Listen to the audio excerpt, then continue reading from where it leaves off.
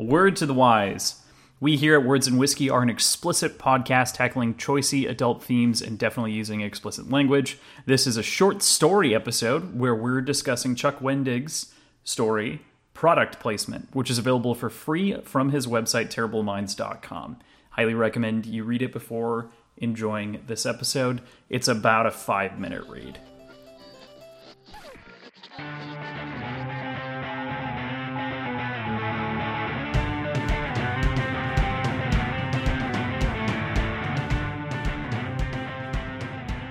Hey there, this is Cross. And I'm PJ. And we are Words and Whiskey, a podcast for veteran and novice readers alike. We tackle fiction novels and love to talk about what we're drinking.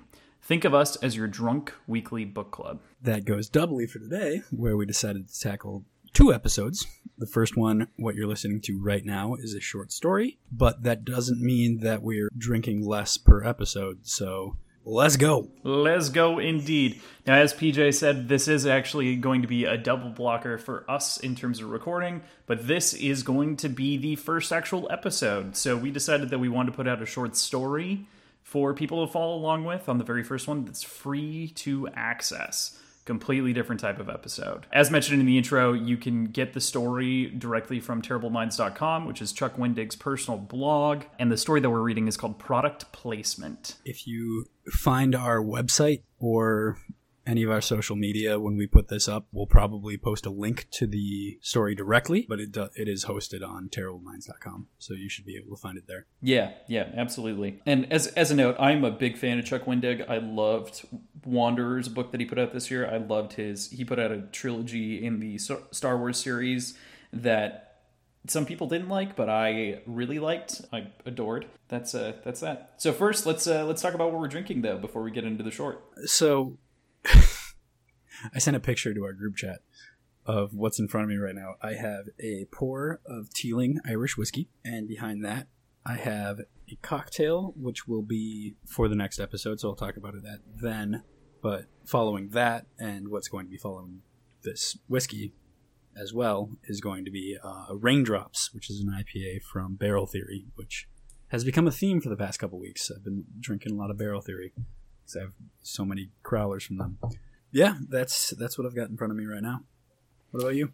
Teeling's a good choice. I am having myself a Glenlivet 12, a nice pour, good old Scotch, double oak barrel. Yeah, it's delicious. It's exactly the smoke hit that I wanted.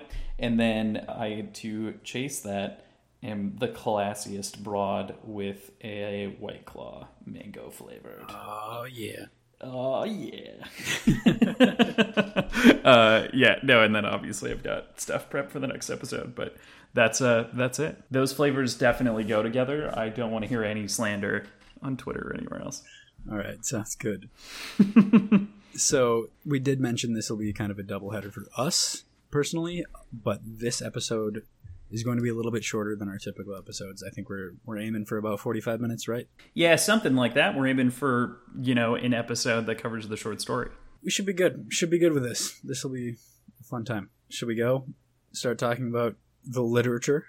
Just to start off, Chuck Wendig is a really funny guy. Anything and everything that you read of his blog, he's pretty serious. He knows how to tackle serious things and be very funny. Like, even the link right to this story is terribleminds.com/ramble/holy shit free thing /product placement. And all of his free short stories are under a tab that says holy shit free stories. Yeah, I did mention that Product Placement is the name of the story, correct? Yeah, we did. Yep. And we're not selling stuff. Right. This is not space for product placement. Although, that does kind of that is the theme of the story. So right off the bat, we're introduced to our character Danny in a familiar position, semi-familiar, not entirely familiar, with a hangover. Yep. Yeah. I think familiar is a fine way to put it. Well, I was saying the rest of the story isn't necessarily familiar, but he's sleeping in a motel, which is interesting, and he's trying to get breakfast out of a machine and finds a candy bar after looking through a couple of different things, after looking at the pretzels and the wafers and all the dry shit that's in there. He's like, what's this Flix bar? That's interesting. never heard of it, and decides to get one. It's fucking delicious, man.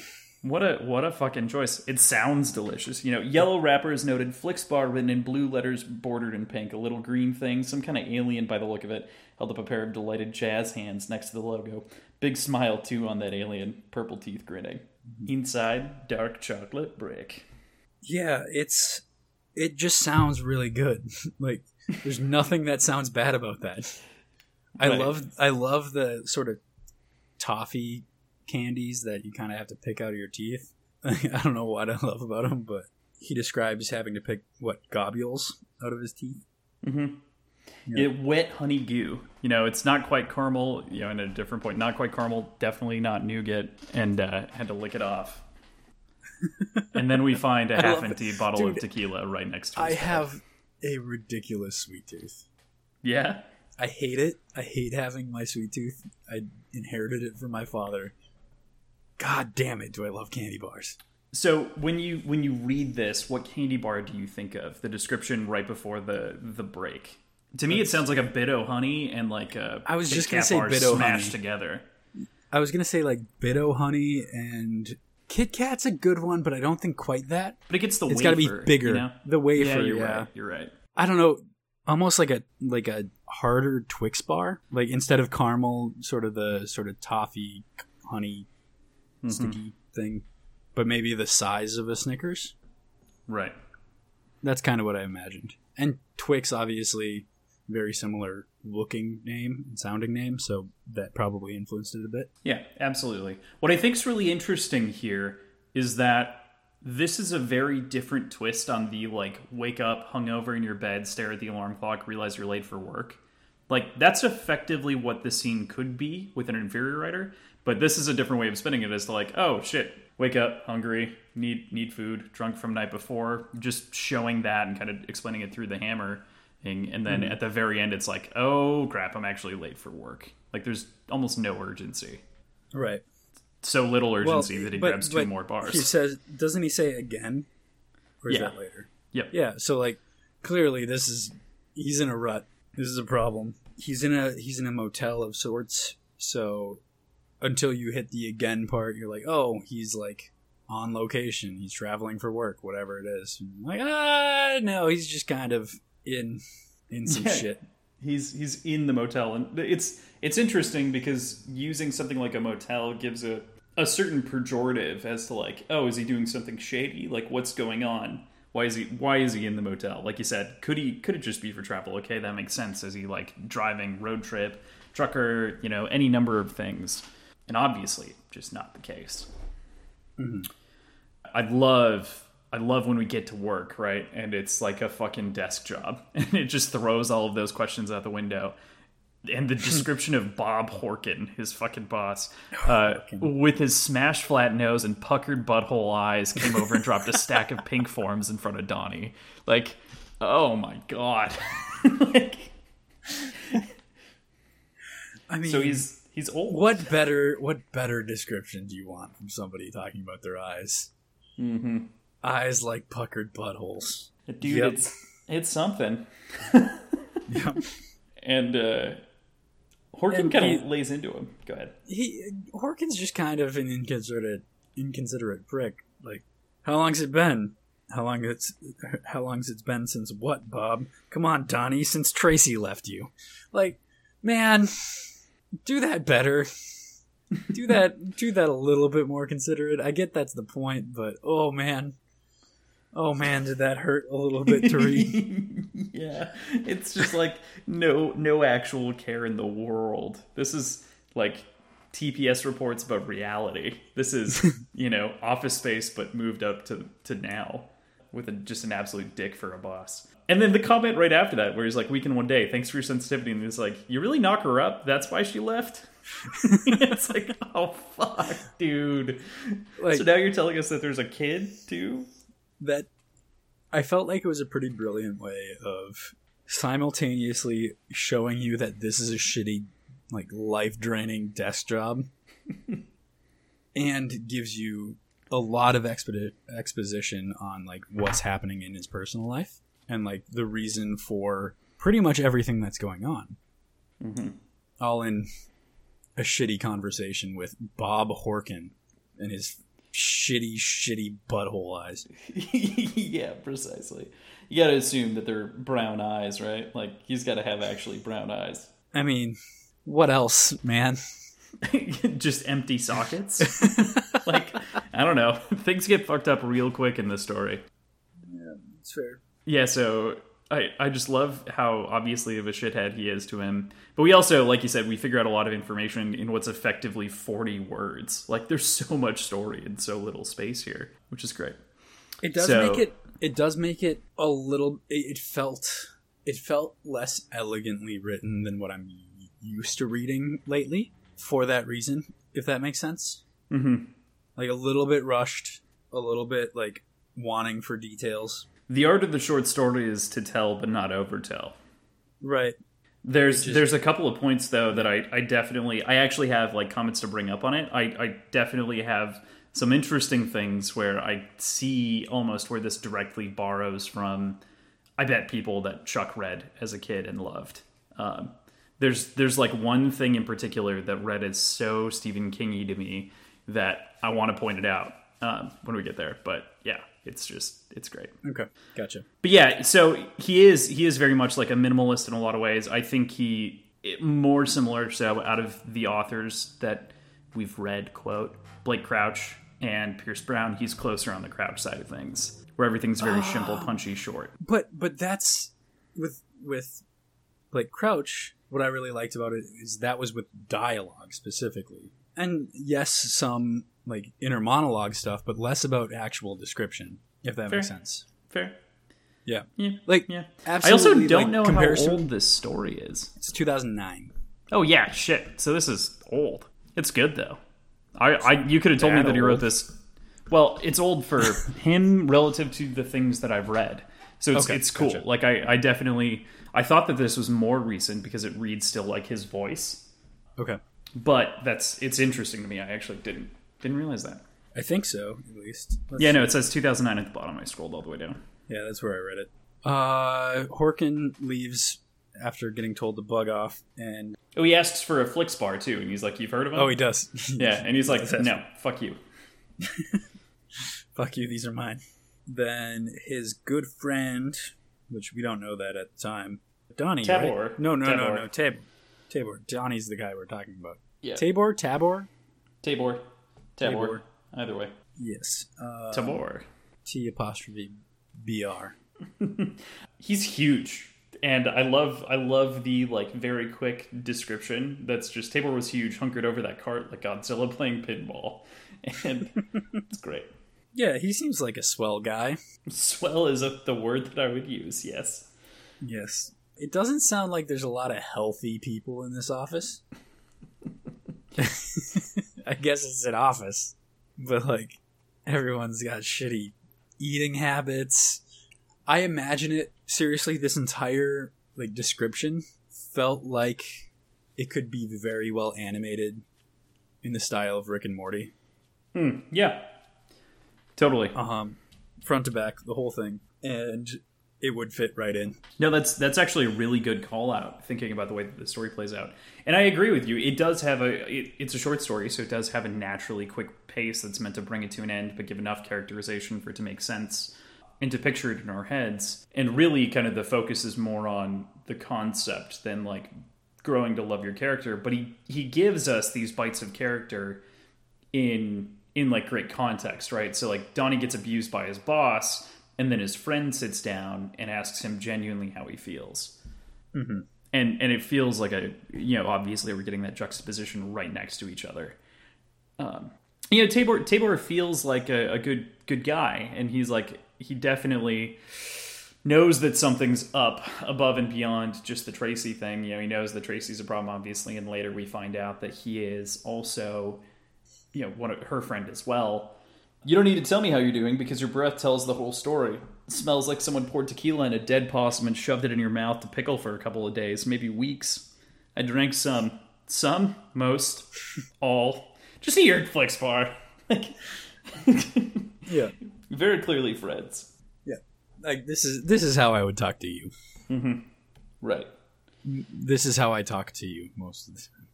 Yeah, no, it is a very lively and friendly conversation. Exactly. But then we start to get to the strange part, right? Like the focus of the story is these candy bars that everyone knows about that, that Donnie swears that he's never seen before. Yeah. Right. He's like, yeah, figured you might want to try one. Try one. I love these things. Oh, you've had it before? This is my first. Yeah, right. It'd be like to us, it would be like a Snickers appearing, right? Right. And changing. Like, try this Snickers bar. Mm-hmm. I think it's really good, man. You should give it a shot. Yeah, it feels very like Hitchhikers almost. What's his name? What's the other dude's? Gosh. Ford Prefect or Zaffo Beeblebrox? Isn't it Ford, the opposite of Arthur, right? Ford Prefect. Ford's on the planet with the towel, saves Arthur's life. Yeah, isn't it Prefect? Yeah, Ford. Name? Yes, yeah. I was just saying. Yeah. I think it's Ford. I think so. Yeah. I don't know. It's been so long since I've read that. That's another thing we should read sometime. Giving up nerd cred if I got it wrong, but that's fine. Yeah. Anyway, it reads very much kind of like those strange like alien moments, right? It just feels kind of in the same way where it's like, well, you don't know what a towel is? Like you don't take your towel everywhere with you? It feels kind of similarly strange and funny. Yeah. So they continue that conversation, and never a Flixbar before my ass. I'll see you later, Donnie. Stay sane, brother. Like leaves with that essentially, and then he's back home, kind of home in the motel. Well, he's away from work, yeah, which is not home. And then just starts drinking again. Yeah, essentially. I mean, box wine for this one, right? Yep. He's a week into the bullshit, right? Of going through this breakup with his girlfriend who's suddenly pregnant and everything else, getting kicked out of their place, obviously, as we kind of can infer in him sleeping in the motel. The amount that he's drinking is kind of nuts, but it's early enough where, maybe it's his character. I don't know. It was a curious thing how alcohol cured a hangover would be like getting punched in the face a second time to help the pain of the first. Yeah. Which, I mean, isn't necessarily wrong. No, it's definitely right. That's not a good idea. It's the whole concept of hair of the dog, right? Right. I meant more the punching thing. The punching part. Oh, yeah, that's true. More Flix bars. So many fucking Flix bars. So many Flix bars. And made by Perigee, which he's also never heard of.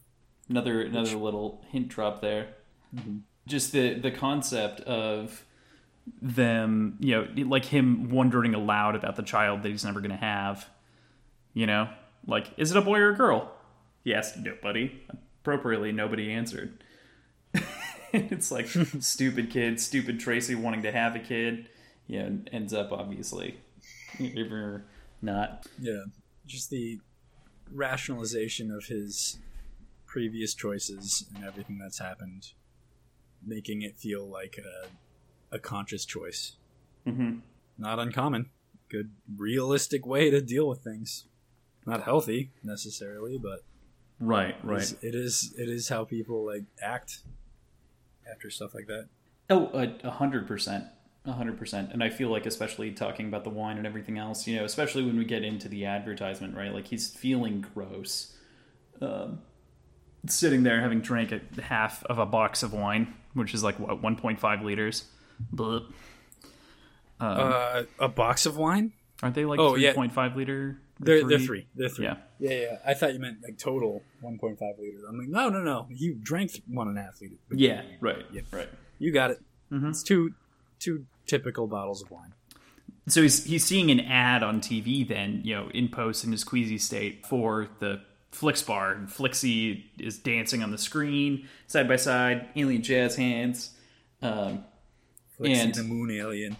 So here's where I want to stick my flag in the Stephen King ground real quick. It pops up again later, and this is where I think it would make sense. So, proud to announce the 50th anniversary Flix bar. Inside every special edition Flix bar is a secret code. Text message the code to this number, and Flixie the Moon Alien might call you back to tell you if you're a winner. What do I win? You win a lifetime time supply of Flix bars.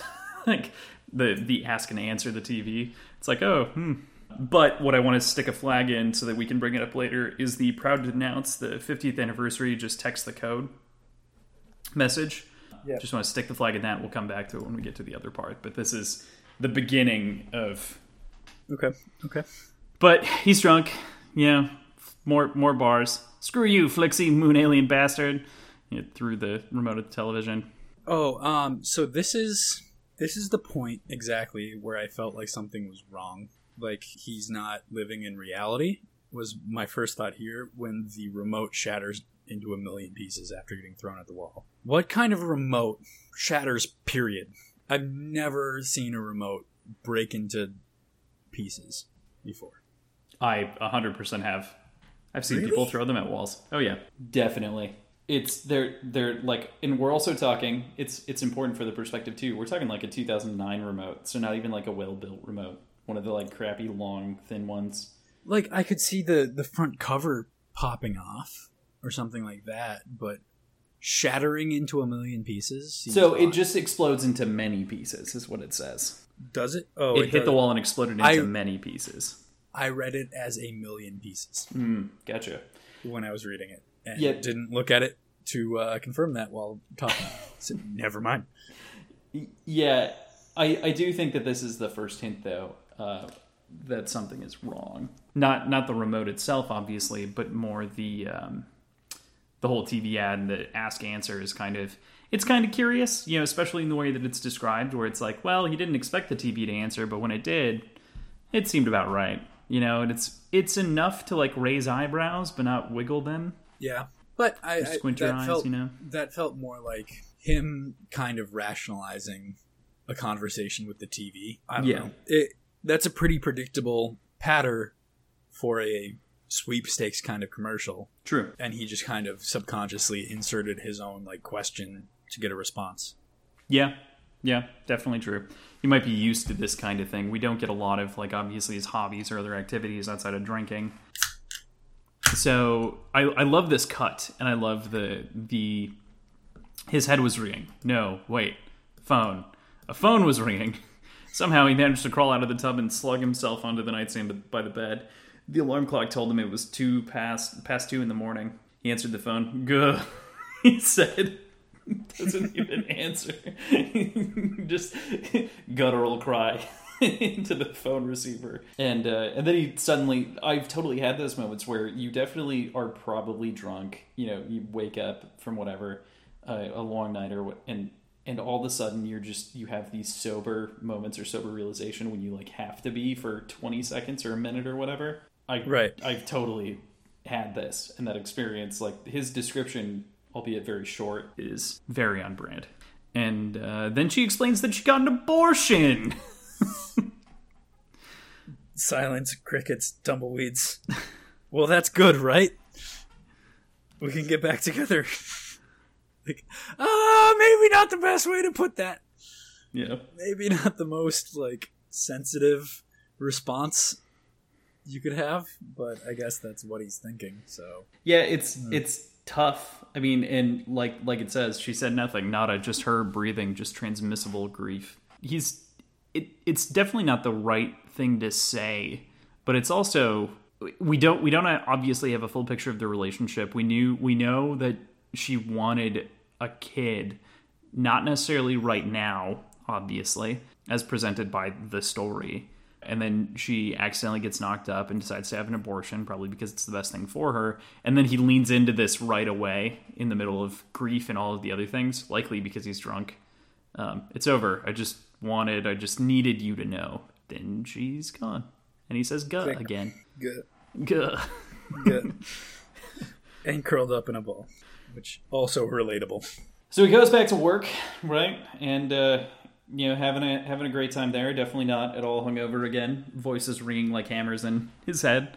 And Tabor's like, dude, we need to get lunch. And we find out that Tabor is also Tracy's friend and had told him as well. And they're like, we need to go get food.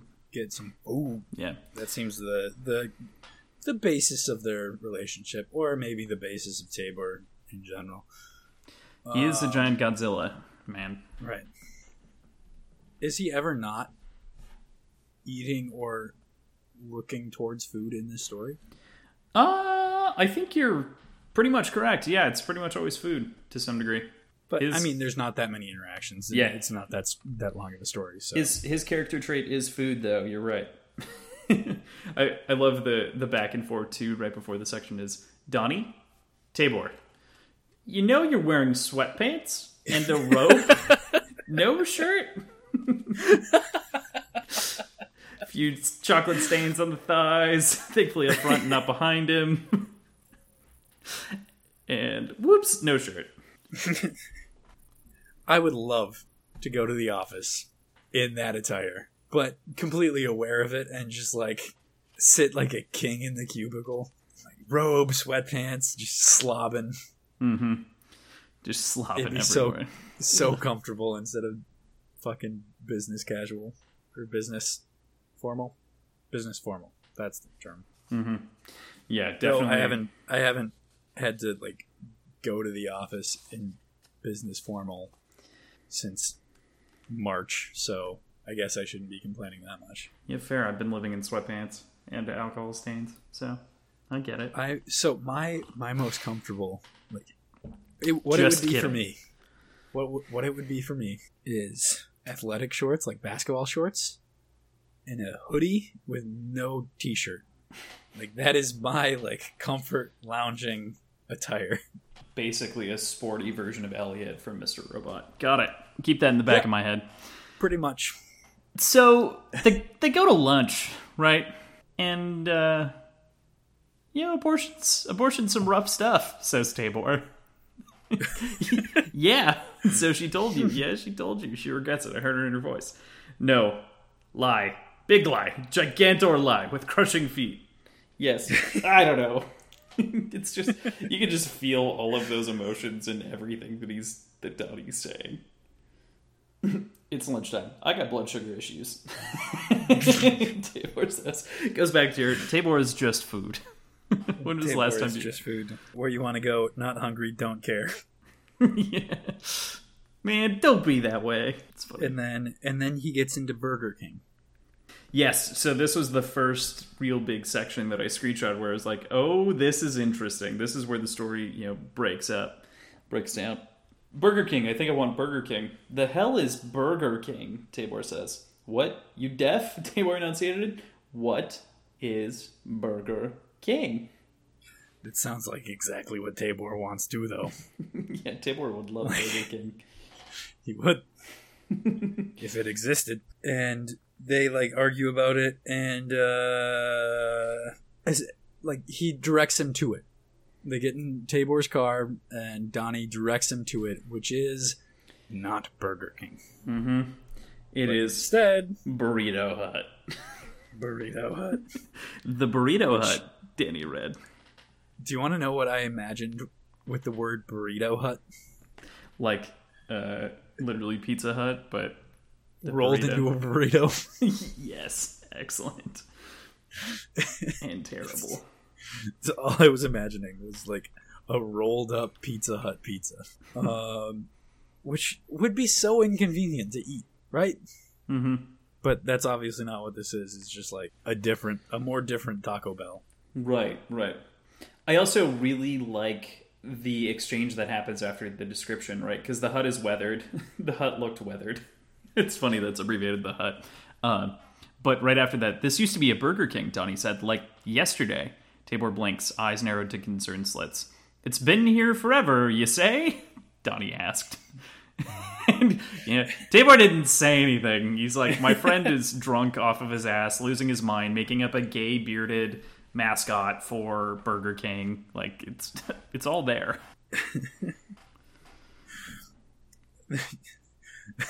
Their shimmy chimmy is pretty much the best damn thing since cable television. Yeah. I can imagine a fast food Mexican joint with shimmy chimmy as a featured item. Oh, totally. Yeah. Totally. And then he's like, never not once. And Donnie decides that it's time for him to get the fuck out of here because something is very wrong between the anomaly of the Flix bar and the obvious Burrito Hut appearing out of nowhere. Something is wrong. The lack of Burger King. Yes. So he just fucking runs. Yeah. Yeah. He leaves the car, yet left the idling car and ran. He runs for 6 hours. Which... I know what running for about 6 that. hours is like. Yeah, you do. And, the description afterwards is interesting, right? I do agree it would emaciate him in a way. And I'm not assuming he's running like a dead-out sprint for 6 hours, obviously. It's just to show the amount of ground that he probably covered if he was jogging for that long. My assumption was he ran and was like delirious and it felt like 6 hours. But it wasn't actually 6 hours because he ends up back at his motel, right? Right. In 6 hours, you could run a marathon. Right. So... Which is my assumption of what he'd need to do, because he has to drive to work normally. Right, but he immediately turns around and runs back to the burrito hut. Right. So if we assume lunchtime, he ends up in the jail cell at, like, midnight. My assumption is he actually ran 12 hours. Okay, I can see that. My read on it was he ran for a long time and didn't have any sort of actual grasp on, like, reality or time. Definitely could be. Because then he also gets just fucking hammered on whiskey afterwards. Between then. Right. Between when he gets back to the motel and running back to Burrito Hut. Yeah, speaking of, he lips on the bottle, Irish fire, broiling his esophagus. That's a drink, because he drank right there. And he also drank the wine. That's 2. Oops. There's more than that, man. He was drunk previously, so... We're just tequila. taking that too. Yeah, but that was previous. He wasn't drinking it actively. Fair enough. Yeah. He considered going back and filling his gut with more booze. A bottle of whiskey sat atop the television. He decided it would be a bad idea. A profoundly bad idea. He did it anyway. It's... Yep. Find out what they did with Burger King. Was it drugs in the water supply? A conspiracy was afoot. Yeah. He is unhinged, man. Mm-hmm. And obviously we skipped over the Jack Kenny whiskey. Blue Label, right. It said. There's no such thing as Jack Kenny whiskey. There's Johnny Walker Blue. There's any other number of whiskeys. Jack Kenny is not one of them. Jack Kenny is not it, fam. Fam? I don't know. I said it. It's too late. You're right. Public drunkenness, they called it. I liked that jump. Mm-hmm. That was a really well done page break. Or like chapter break, I guess. Section break. Yeah.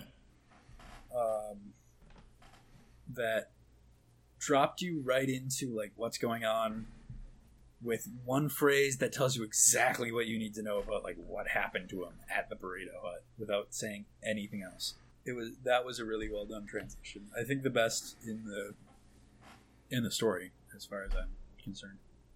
Mm-hmm. I really appreciated that. I definitely agree with you, and that cut of like Jack Kenny whiskey, and then there's more explanation obviously that comes afterwards.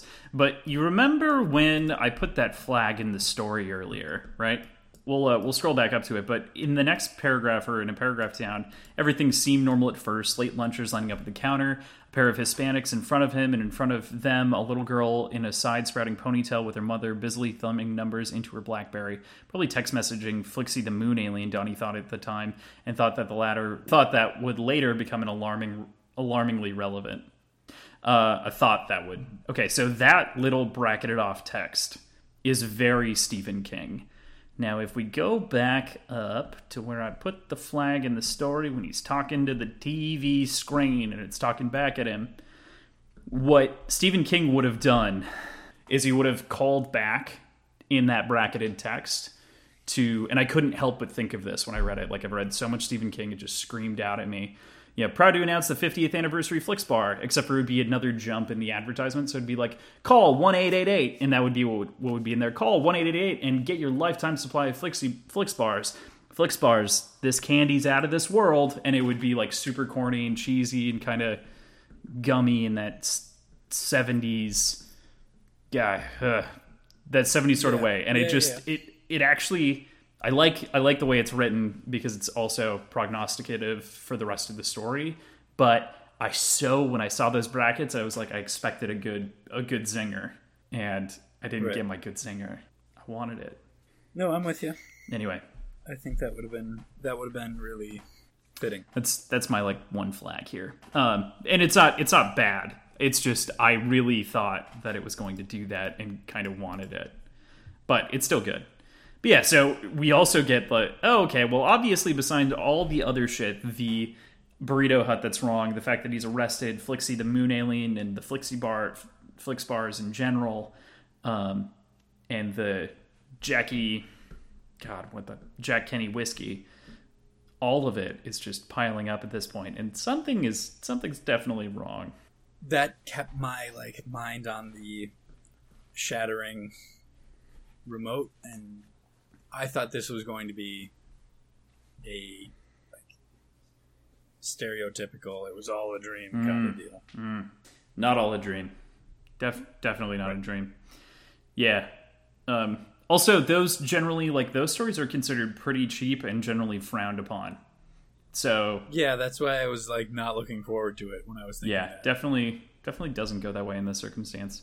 So, worst of all, he hadn't noticed the police officer. He gets arrested because he freaks out in the place. He was yelling at the fat cheek dude. By his recollection, he did a lot of wild gesticulating, maybe some yelling. Not impossible that he said something about aliens and then spat on the register. Mistakes were made. Now here, jail, holding cell, shit. And he calls Tracy. Tracy doesn't give a shit. He's like, sell my shit. Call Tabor. Get me out of here. Do something. Donnie thought he heard a baby crying. Which is also interesting. Yeah. Yep. I think that's just a little haunting element. I don't know if it signals anything, but yeah, I think it ended up kind of just being a hallucination, which kind of feeds into the what's real and what's not kind of problem that we're facing with this very unreliable narrator. Not narrator, protagonist. Yes.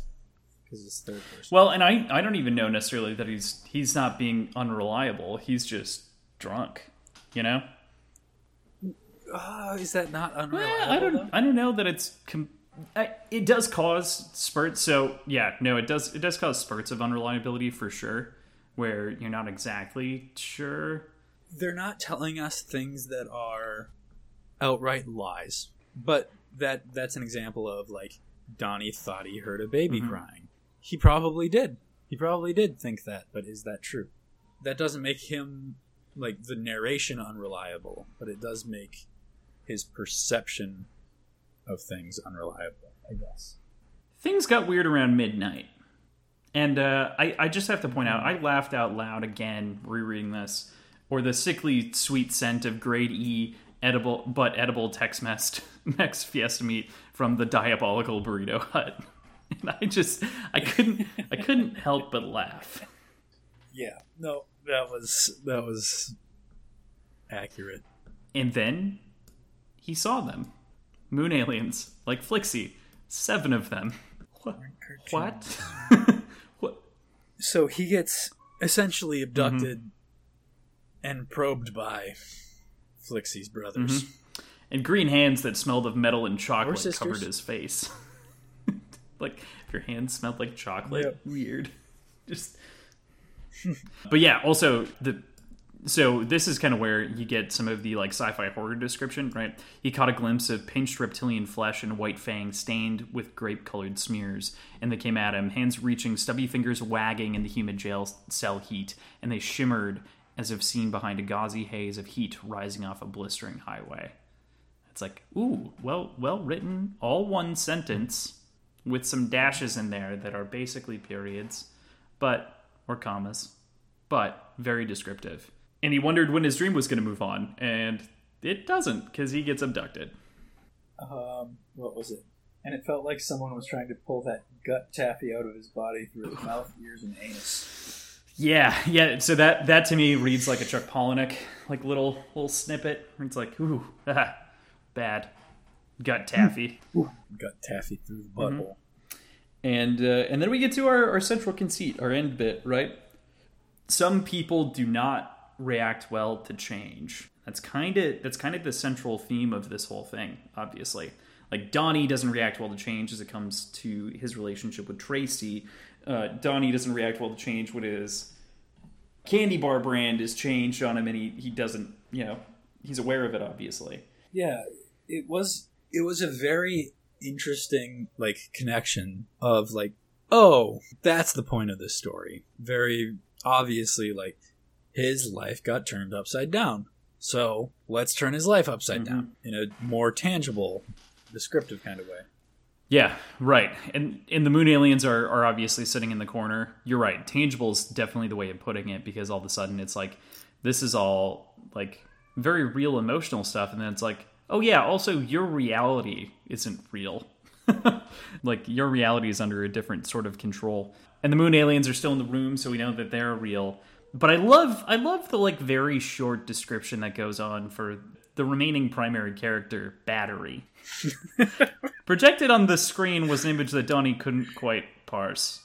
It seemed to be a generic gray and black 9-volt battery with a pair of googly eyes, like the ones glued to cheap arts and crafts dolls. The faked eyes looked this way and that.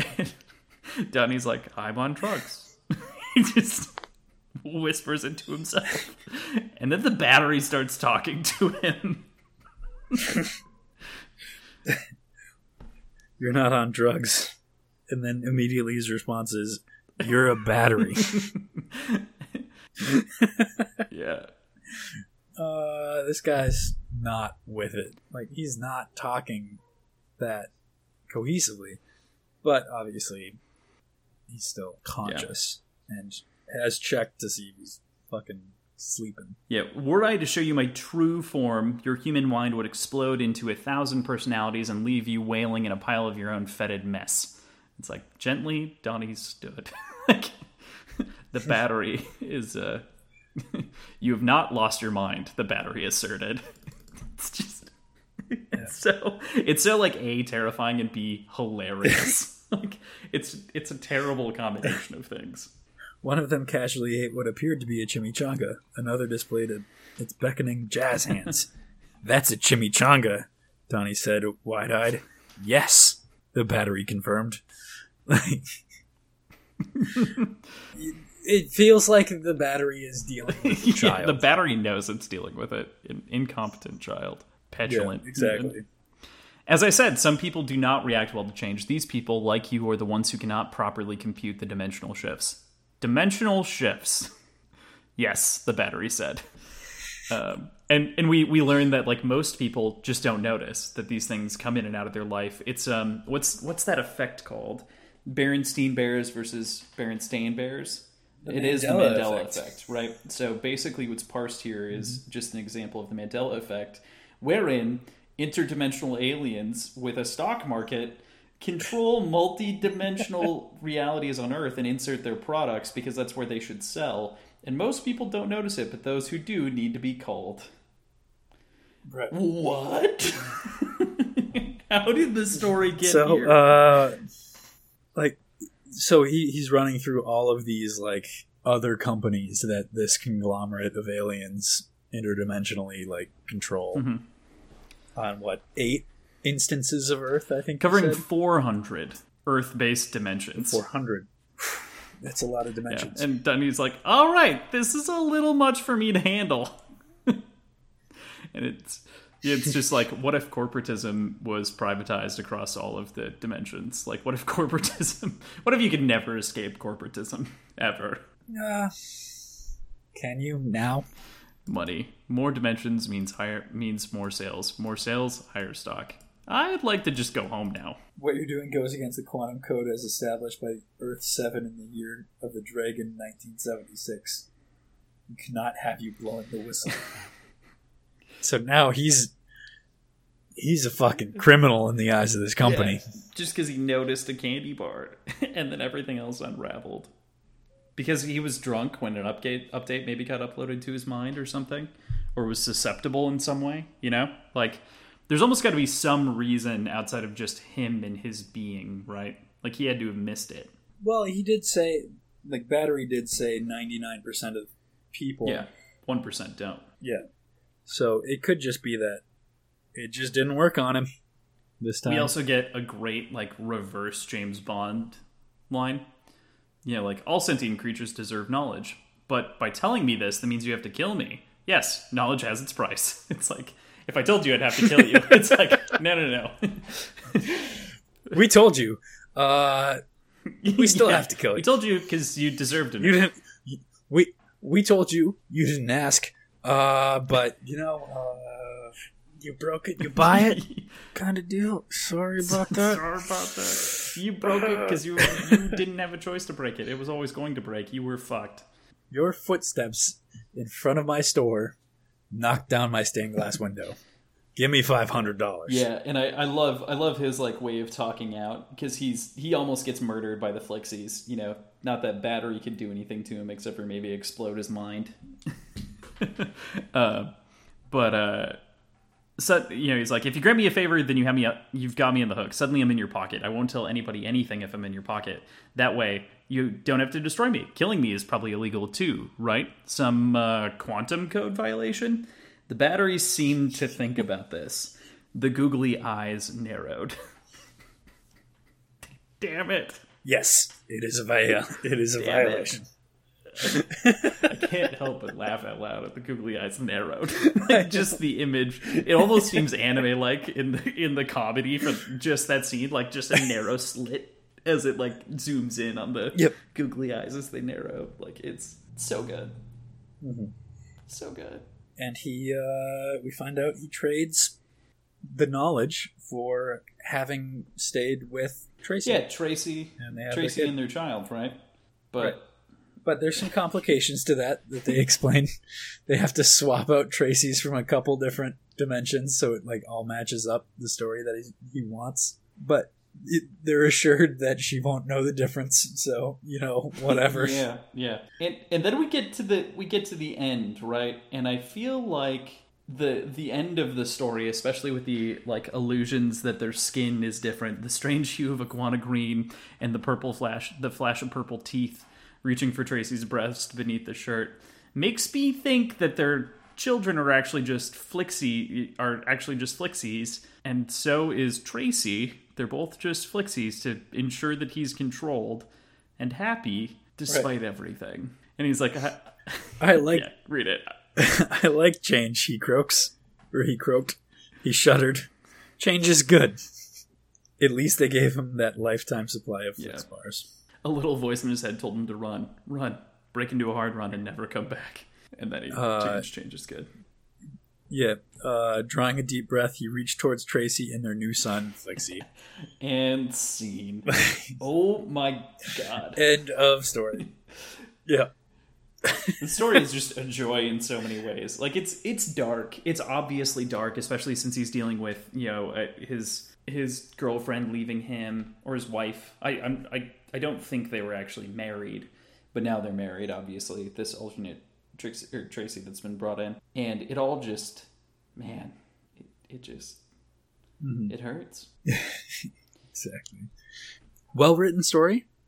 Very simply written story, which made it very easy and quick to read. And I enjoyed it. Very much so. And I look forward to doing more of these. Yeah, it's a great rambling story. It's quick. It's funny. And I think they're like, Stephen King is a prolific short story writer. Some are funny, a lot are haunting, and a lot of his like bigger, more well received both movies are based on short stories or novellas. And part of the reason for like that success is the same reason that I think that this is really successful, is if you aren't too descriptive, you leave the reader to really think about everything in between. And I think that's where short stories excel, is everything doesn't need to be explicit. Yeah, that's true. I would highly recommend to anyone and everyone any of Chuck Wendig's books.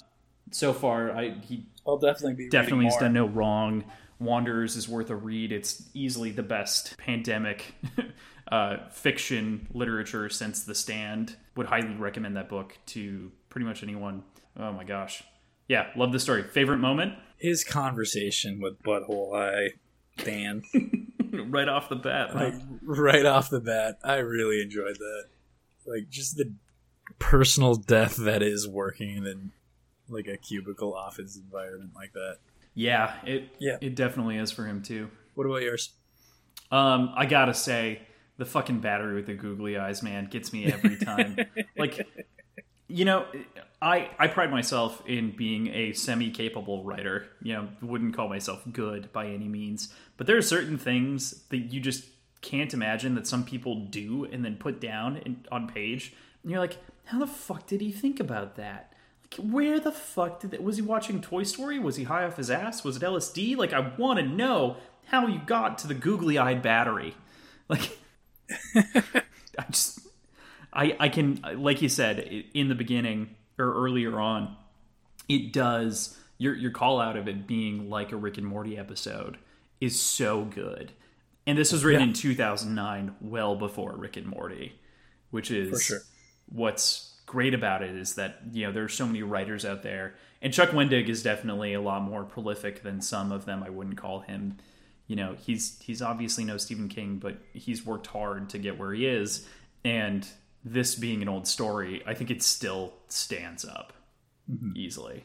I agree. This was a lot of fun. Yeah, definitely. So with that, this is the wrap of our first actual reading episode. It actually went longer than we thought. So, all things considered, please follow along with us in our next book. The next episode you'll be hearing from us is going to be the announcement of the book that we're reading, which is Red Rising. An exciting novel. Pick it up. It's going to be a whole series we're going to be tackling for the next several months, half a year almost, in the way that it's scheduled. Yeah. I mean, it's not just for that one book. yeah, all 5 books in the series right now. It's going to be really exciting. So we hope that you enjoyed this and that you jump on the bandwagon for that. Yeah, so our thought process behind this episode was kind of breaking up the novels and like the episodic chunks of books.